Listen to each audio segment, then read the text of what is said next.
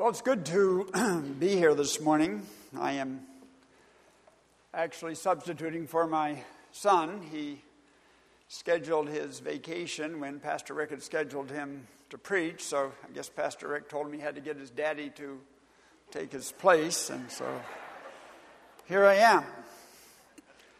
I invite you this morning to turn in God's Word to Psalm 143, and I want to look at the whole psalm. I'm going to read just 7 verses, and focus on verse 7. I don't have PowerPoint for you, but if you are taking notes, you should have no problem, because I try to keep it simple, and I really usually don't have to try too hard. I feel like Dr. Irvin Lutzer, the pastor at Moody Church in Chicago, he said, I prayed for God to keep me simple, and he said, sometimes I think that God may have overdone it a bit. And so I'm simple. Psalm 143, verse 1, O Lord, hear my prayer. Listen to my cry for mercy. In your faithfulness and righteousness, come to my relief. Do not bring your servant into judgment, for no one living is righteous before you. The enemy pursues me. He crushes me to the ground. He makes me dwell in darkness like those long dead. So my spirit grows faint within me. My heart within me is dismayed. I remember the days of long ago. I meditate on all your works and consider what your hands have done. I spread out my hands to you. My soul thirsts for you like a parched land. And especially verse 7. Answer me quickly, O Lord. My spirit fails. Do not hide your face from me, or I will be like those who go down to the pit. Shall we pause in prayer? Father, the service to this point has been all about you, and we want to continue that. We pray the focus will not be on the speaker, but on your word. And we pray that as this psalm, like every psalm, has a message from you, we ask that we might hear your message for us today. For we ask it in Christ's name. Amen. I want to do something I ordinarily don't do, and that is I'd like to begin my message with 3 stories. First story is 1974. I was pastor at Hillside Baptist Church in Moncton, New Brunswick. We had just moved on to a new church campus, and on the second Sunday night, as the service was coming to a close, I noticed one of the younger deacons was called out, and when I finished my message and pronounced the benediction, went back to shake hands with people, he came in and he said, I just heard that my sister, her 2 children, and my other sister's little boy were just killed in a car accident out on the Trans-Canada. People were still there, so I urged them to pray, and I went with the family to the hospital emergency room as the family gathered. Did my best to comfort them. There was a 12-year-old boy that had survived. We went to see him. What makes it especially tragic is just 2 years before, the father and husband had been killed at a railroad crossing. And the funeral is forever etched on my mind, those 4 caskets across the front. 3 of us pastors conducted the funeral, and for the first time I wept my way through the funeral. And 2 days later I went with the family doctor to visit that 12-year-old boy to tell him that his mother and 2 sisters were gone and he would be paralyzed for life. And I said, God, I don't understand. I just don't understand. Second story is 6 years later, 1980. I was pastor now in Emmanuel Baptist Church in Chatham here in Ontario. There's a family in the church that had 3 girls, and they so wanted a boy, and after several years, a beautiful baby boy was born into their family. They named him Cameron, and they all almost worshipped him. About 6 or 8 months after I was there, one afternoon the phone rang, and I was told that Cameron had been taken to the Children's Hospital in London. The family was there, so I immediately headed to London. Children's Hospital, found the family, went with the doctors, a team of physicians, and they showed the family and us the x-rays of this aneurysm, and they said, there's nothing we can do about it now, we'll just have to watch it, and as he gets a little older, we'll see what might be done. One of the doctors pulled me aside and he says, you're the family clergyman, aren't you? And I says, yes. He said, this family's going to need you. That thing is a time bomb. A few days later, they took Cameron home, and he seemed to be doing well. A month or two later, we were called to celebrate his first birthday that had taken place while he was in the hospital. And over the next several months, he seemed to thrive, and everything seemed to be going well. And then one evening, I was at a deacon's meeting in the boardroom of one of the deacons who was president of a company in the church, and his wife came to the door and says, Pastor, you're needed at the hospital. Cameron just died. I quickly made my way to the hospital and found the family, and I have never witnessed such grief, and I hope I never do again. And again, I said, God, I don't understand. I just don't understand. The third story is more recent. In 2003 and 2004, I served as interim pastor over in Pickering at Bayfair Baptist Church.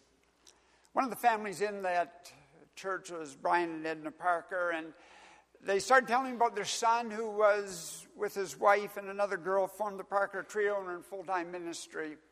They were very proud of him. They gave me cassettes and CDs and wanted me to meet them. And it so happened that a short while later I did. I'd been scheduled to speak at an anniversary service in a church where they were giving the special music, and so we met. And I was so impressed with their talent, especially the way that Warren could play the piano.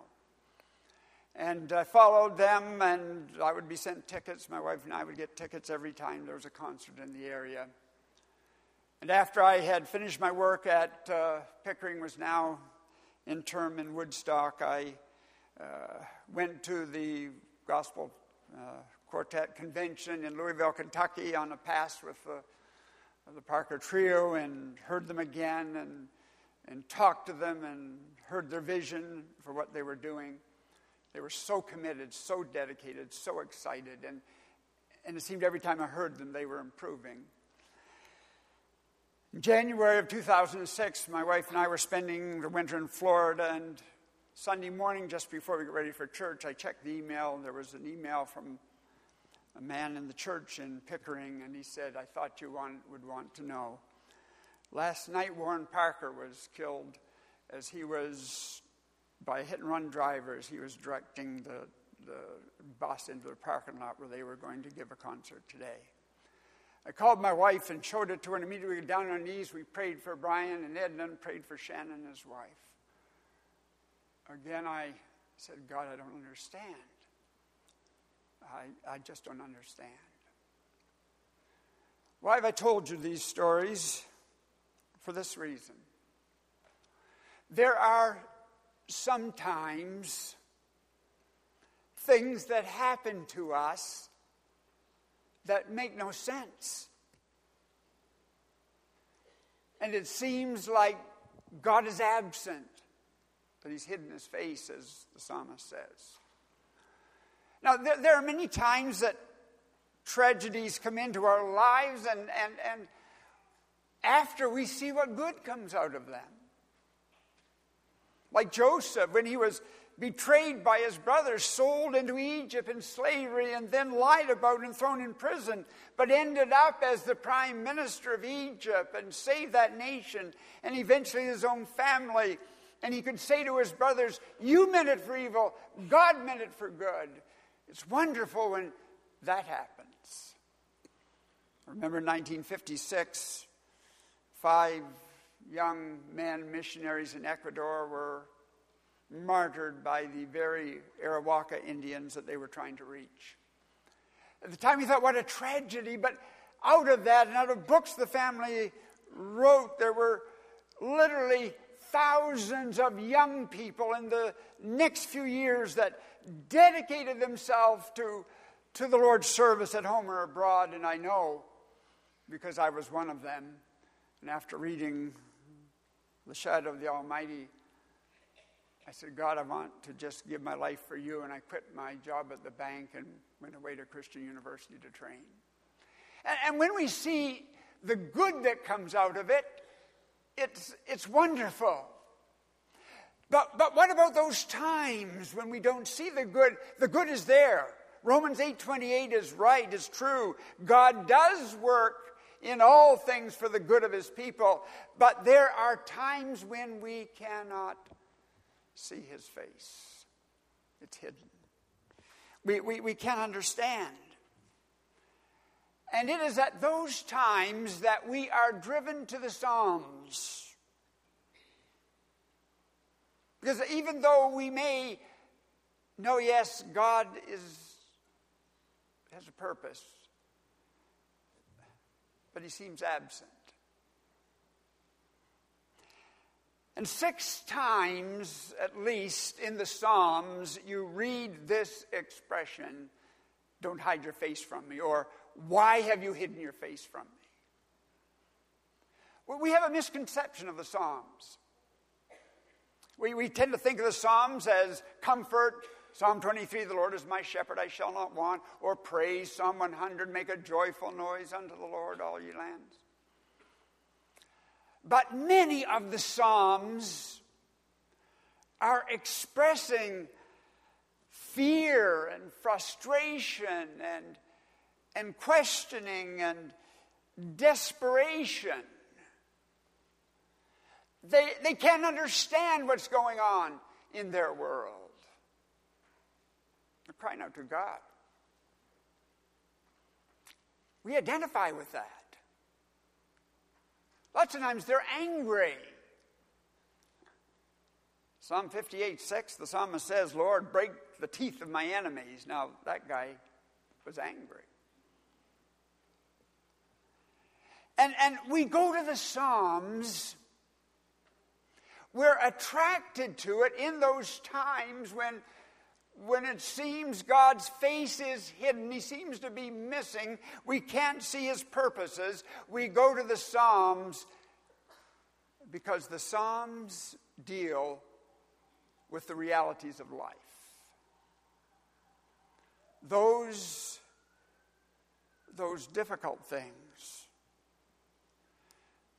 that trouble, that tragedy, that confusion,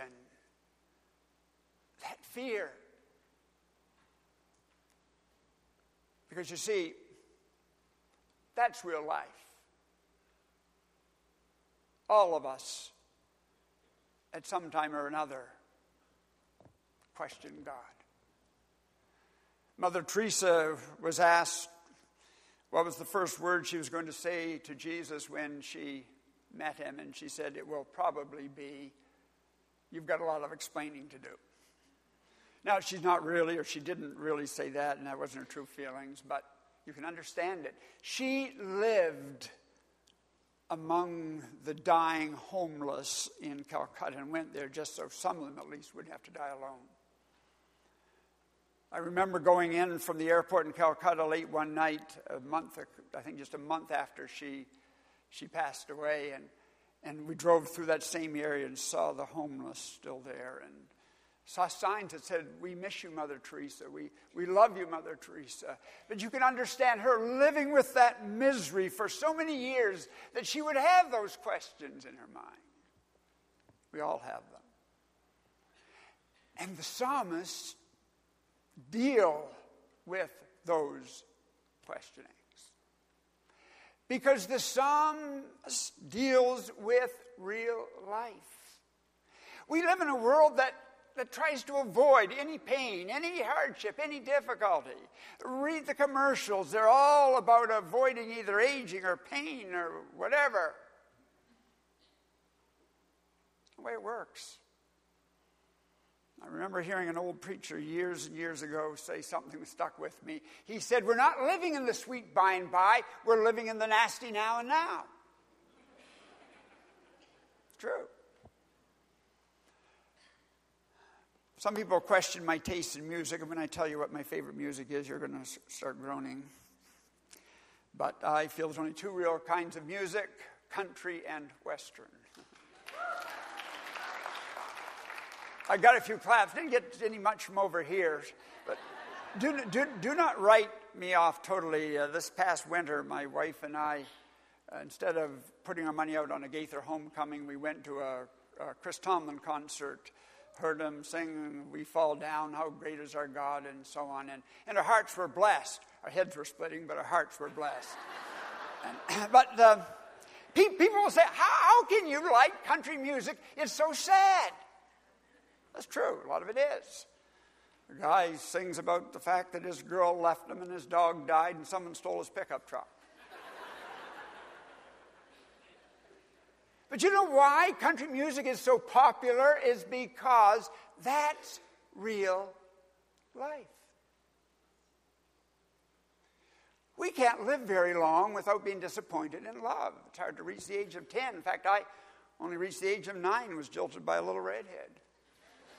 Don't laugh, it was a bad year. Same year I learned about Santa Claus. Still in therapy over it. And dogs, we love our dogs. There are people here, if you were honest, you would admit that you cried more when your dog died than you did at your Uncle Charlie's funeral. I had 3 dogs. One very special. We named him Trix. He was a great dog. He was just a mutt. People would ask me his pedigree, and I'd say, well, his mother was about half spaniel, and his father came from a good neighborhood. And we loved him. When he was 11 years old, I got married. First night home from the honeymoon, I went in the bedroom, went to bed, and old Trix followed me in. He jumped up on the bed beside me. He used to turn around about 3 times, and he'd plop down with a sigh, and he did that. And my new bride come in the bedroom and saw him there, and I said, what's he doing there? And I said, well, that's where he sleeps. And you know the old saying, first come, first serve. She didn't see it that way. And she drove him off the bed, and I could still see him as he headed out the doorway to find somewhere else to sleep. And he turned, stopped, and looked at me as if to say, are you going to let her get away with that? Well, he would try to reclaim his spot a few times, but he discovered there was a new sheriff in town. But I loved him and felt so badly when he died a few years later. I loved him just slightly less than the new sheriff. And I'll spare any stories about my 1949 Ford pickup truck. But the reason we're attracted to country music is it deals with the heartaches of life that all of us face. The problem is no solutions. The best they can do is leave you crying in your beer. And that's why we need the Psalms. Because the psalmist always has a message from God for us. And I want us to very quickly look this morning at the message from this psalm and what he is saying, how he dealt with these perplexities. I want you to notice 3 responses that the psalmist had, 3 attitudes that are essential if we are going to face the difficult times in life and not lose our grip. I want you to notice, first of all, and this is so important, the psalmist did not give up on God. When people face these times when they can't understand where a good God is. If God is loving and God is good, where is He? They have a tendency to give up on God. And it'll manifest itself when they leave the church. Right when they need the church the most. And the support of family. They give up on the church because they give up on God because they cannot understand what God is doing. It seems He's missing. The late Charles Templeton, who was an evangelist and toured Europe in the 40s with Billy Graham for Youth for Christ and founded the church in Toronto that's now Bayview Glen Church. And he was a mighty preacher, but along the way he lost his faith and left the ministry. And then his final step was he became an atheist, and he gave the reason in an interview. He said, I saw, and I think it was Look magazine or Life magazine. He said, I saw a mother in Africa holding her dead baby that had died of starvation from a famine. And I said, I had the choice. Either I would believe in a God who could have sent rain and saved the life of that child, or believe in no God, and I chose to believe in no God. Well, there's a lot of problems with what he did. Because you see, he was ignoring some things. He was ignoring the fact that there are literally billions of mothers that hold a child in their hands that's alive. Because rain did come. He was also ignoring the fact, in blaming God, that there are things that God expects us to do. Man's responsibility. See, there should be no starvation in the world. In North America, literally each day, we throw enough good food in our garbage cans to wipe out starvation in this world. He should have been angry at either the relief agencies that didn't go there or the political leaders that wouldn't allow them. Instead, he blamed God. But there was another problem. When Charles Templeton gave up on God, he had nothing left. That's why it's so important we do not give up on God. There is no other option. There's no plan B. God is the only game in town. You can't say, okay, God, I'm giving up on you. Is there anyone else up there? He's it. And the psalmist did not give up on God. You notice he says in verse 1, O Lord, hear my prayer. Listen to my cry for mercy. In your faithfulness and righteousness, come to my relief. He did not give up on God. That's the first step. Never give up on God, even if he seems to be missing. Secondly, the psalmist focused on the character of God, who God really was, rather than what God was doing at any particular moment. He immediately reminds himself of God's faithfulness and righteousness in verse 1. In your faithfulness and righteousness, come to my relief. He says, you're faithful. You're righteous. And then in verse 8, he says, let the morning bring me word of your unfailing love. And in verse 12, he again repeats your unfailing love. You see what he's saying? He's focusing on the God he knows. He knows God is righteous. He knows God is faithful. And he knows God's love does not fail. That word unfailing love, it's translated unfailing love, is an interesting word in the original. It's what the Hebrews call chesed, but it's a word that combines loyalty and love. I like the translation, unfailing love. And the psalmist focuses on who God is, not on what he is doing at any particular moment. And we must keep our focus on who God is. That God is faithful and God is righteous and his love does not fail. And he gets things in perspective in verse 2 where he says, do not bring your servant into judgment, for no one living is righteous before you. See what he's saying? He's saying, God, you're righteous, and none of the rest of us are. And that's important. Because if there is wrongdoing, it's not God. He's never wrong. He's always righteous. He's always right. If there's wrong, it's either the devil or us.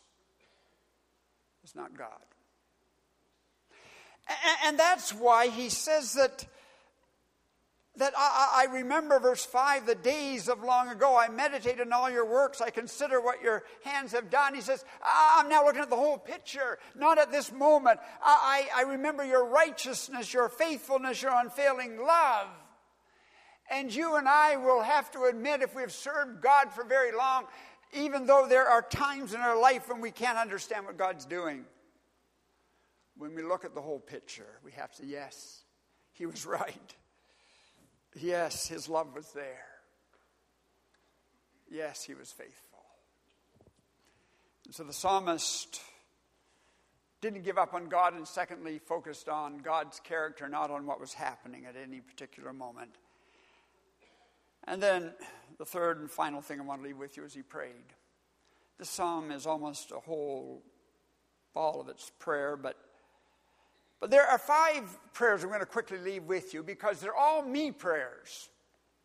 He says, me, me, me, me, me. And we question that because, we're not supposed to be selfish and, we shouldn't be focused on ourselves at all. We're just on others and on God. There is a place for prayer that is focused on us.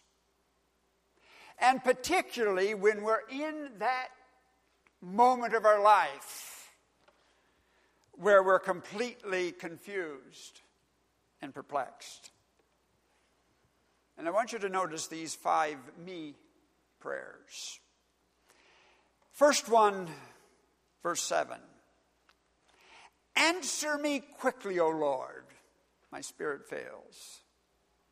Do not hide your face from me, or I will be like those who go down to the pit. See what he's saying? Answer me. He's not asking for answers, but what he is saying is, God, I need to know you're there. That's a proper prayer.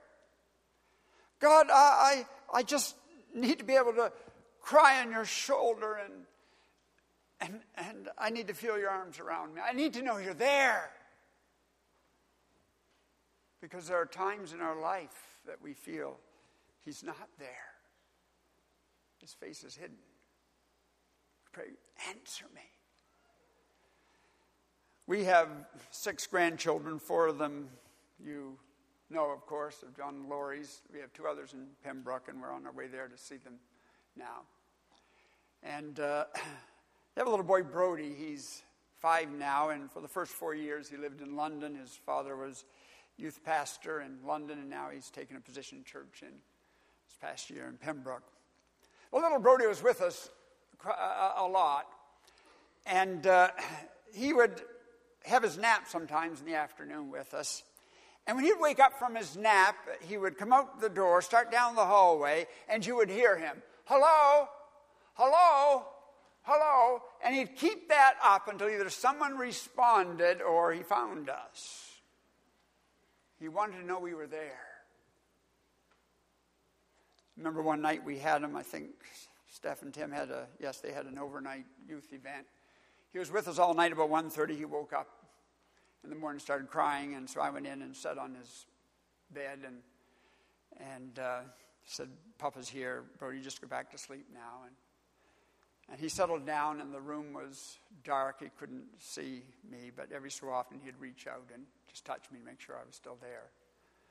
And finally he went to sleep, and I was able to go back to our bedroom.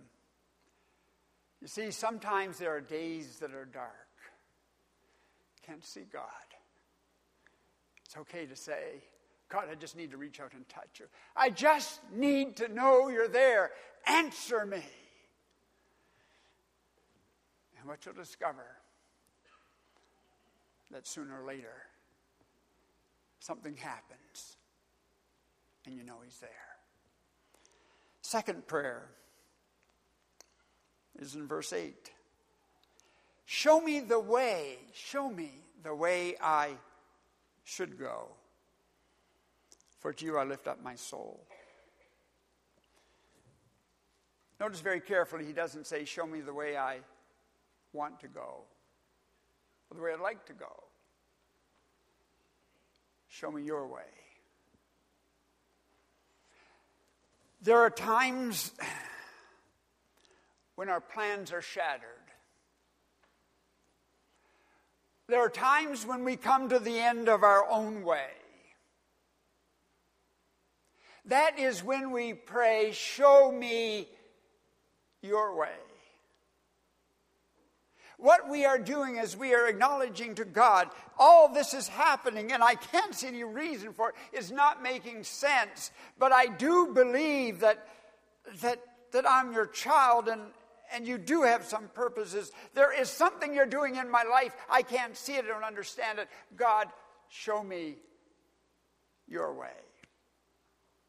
See, the basic problem of man is recorded in Isaiah 53. All we like sheep have gone astray. We have turned every one to his own way. That's our problem. We have our own way. We are born like children, wanting our own way. And when God messes up our plans, we get very upset. And sometimes he allows us to bang our head until finally we say, okay, Lord, I give up. Show me your way. I'm seeking you. Third prayer, verse 9. Rescue me from my enemies, O Lord, for I hide myself in you. Rescue me. He says, for I hide myself in you. And that word hide, it's a different word than the word that's translated hide in verse 7. It's a word that means to cover. He is saying, I am covering myself with you. In other words, I am putting you between me and my enemies. Rescue me. Because if you don't, there's going to be no rescue. It's between you. You're between me and my enemies, and they have to get through you to get to me. It's like a child that is with a parent, and maybe a big dog comes, and they're scared, so they get behind their parent, and they're just looking out at the dog, but they know as long as their parent is between them and that dog, they're okay. A very important truth there. We always need to keep God between us and our enemies, or us and our problems. Because if God is between us and that problem, or us and that enemy, that problem, that enemy cannot touch us unless God allows it for his purposes. It's when we take things into our own hands we get into trouble. There are lots of times we think we know exactly what needs to be done. You know. Okay, Lord, there's an enemy. Okay, Lord, let's see. They need their teeth broken. Now, Lord, I can handle that. You don't have to. And we head off to break their teeth, and it's a disaster. You see, we always have to keep God between us and our problem, between God, us and our enemies. And we have to say, rescue us, Lord, because if you don't rescue us, I can't. In fact, this whole psalm, if you will notice, starting with the first, hear my cry for mercy, he is casting himself on God's grace and God's mercy. It's so important before we run out and take action ourselves like Moses did in slaying the Egyptian to save two of his countrymen and got himself into all kinds of trouble, taking things into his own hands and getting ahead of God. I always have to say, Lord, I don't understand, but it's you first. I'm covering myself with you. Fourth prayer, verse 10, teach me. Again, I want you to notice the wording. Teach me to do your will, for you are my God. May your good spirit lead me on level ground. Notice he says, teach me to do your will. He doesn't say, teach me to know your will. It's a lot easier to know God's will than it is to do it. It's a lot easier to understand his will in this word than to do it. The late Peter Marshall said, it's not the scriptures that I don't understand that bother me. He said, it's the ones that I understand all too well. Commands that I ought to do that I don't want to. Things that I ought to avoid that I don't. A trust that I ought to have that's not there. See, I understand a lot of the scriptures, love your enemies. I understand that, what it means, but to do it. Let each esteem the other better than themselves. I understand that. Problem's doing it. As much as it lieth in you, live peaceably with all men. Oh, I understand that. The problem's doing it. And when we are in a place where God's face seems to be hidden and life is crashing around us, it's so important at that point, because we have a tendency to rebel, we have a tendency to do the wrong thing. This prayer is important. Teach me to do your will. And then the final prayer, in verse 11, he says, bring me. Bring me out of trouble. It's a very simple prayer, bring me out of trouble, but it is so important because now he's actually asking for deliverance. He is saying, preserve my life. But there is an important condition. Notice in verse 11, for your name's sake, O Lord, preserve my life, and in your righteousness bring me out of trouble. In your unfailing love silence my enemies, destroy all my foes, for I am your servant. You see what he's saying? Lord, don't do it for me, do it for you. It's not my reputation, Lord, I'm concerned about. It is your reputation. For your name's sake, I'm your servant. People are criticizing you because they're looking at your servant and seeing what's happening in the life of your servant, and I'm being beaten up by my enemies, and Lord, they're making fun of you. For your name's sake, deliver me. When we can reach the place where we say, Lord, it's not about me, it's about you. Lord, I want deliverance, but the reason I want it is for your name's sake. As Paul said in Philippians 1, he said, I'm in a strait between two. I don't know what to do, whether to live as Christ, to die as gain, and living will help you, and dying I'll see Christ. And that would be my preference, but for your sake, I'm confident I'll remain. But he said, whether in life or by death, all I want is that Christ might be magnified in my body, in my life. When we can come to the place where we are honestly not looking for vindication for ourselves, but looking for vindication for our God, then we can pray that prayer. You see, What the psalmist is telling us is that when we find ourselves in those times that things have happened and there's no answers and years pass, and many years can pass and we still seem to have no answers. I was back in Moncton 25 years later, invited there for anniversary services. I asked about that 12-year-old boy. It's been a struggle. It's been a struggle all his life. Saw Cameron's mother a while back. She and her daughter were in London looking or shopping and running in the mall. More than 20 years had passed.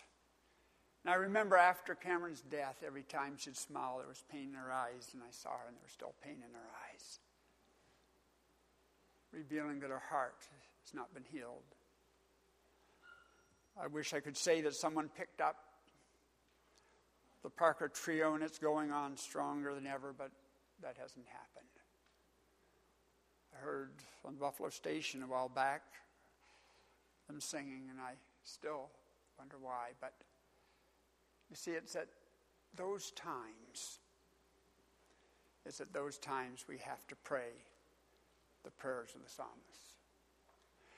My wife and I were traveling on the interstate some time ago, and I can't remember if it was Dennis Rainey's Family Life or James Dobbs' Focus on the Family, but there was a lady giving a testimony, and she told about how wonderful her life had been. She and her husband were childhood sweethearts, married, and they had 3 or 4 wonderful children, and life was so good, and she had just been thinking, I couldn't ask for anything better.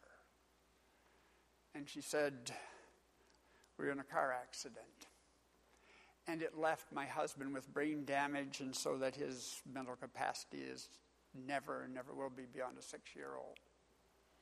Physically, he's fine, but can't function.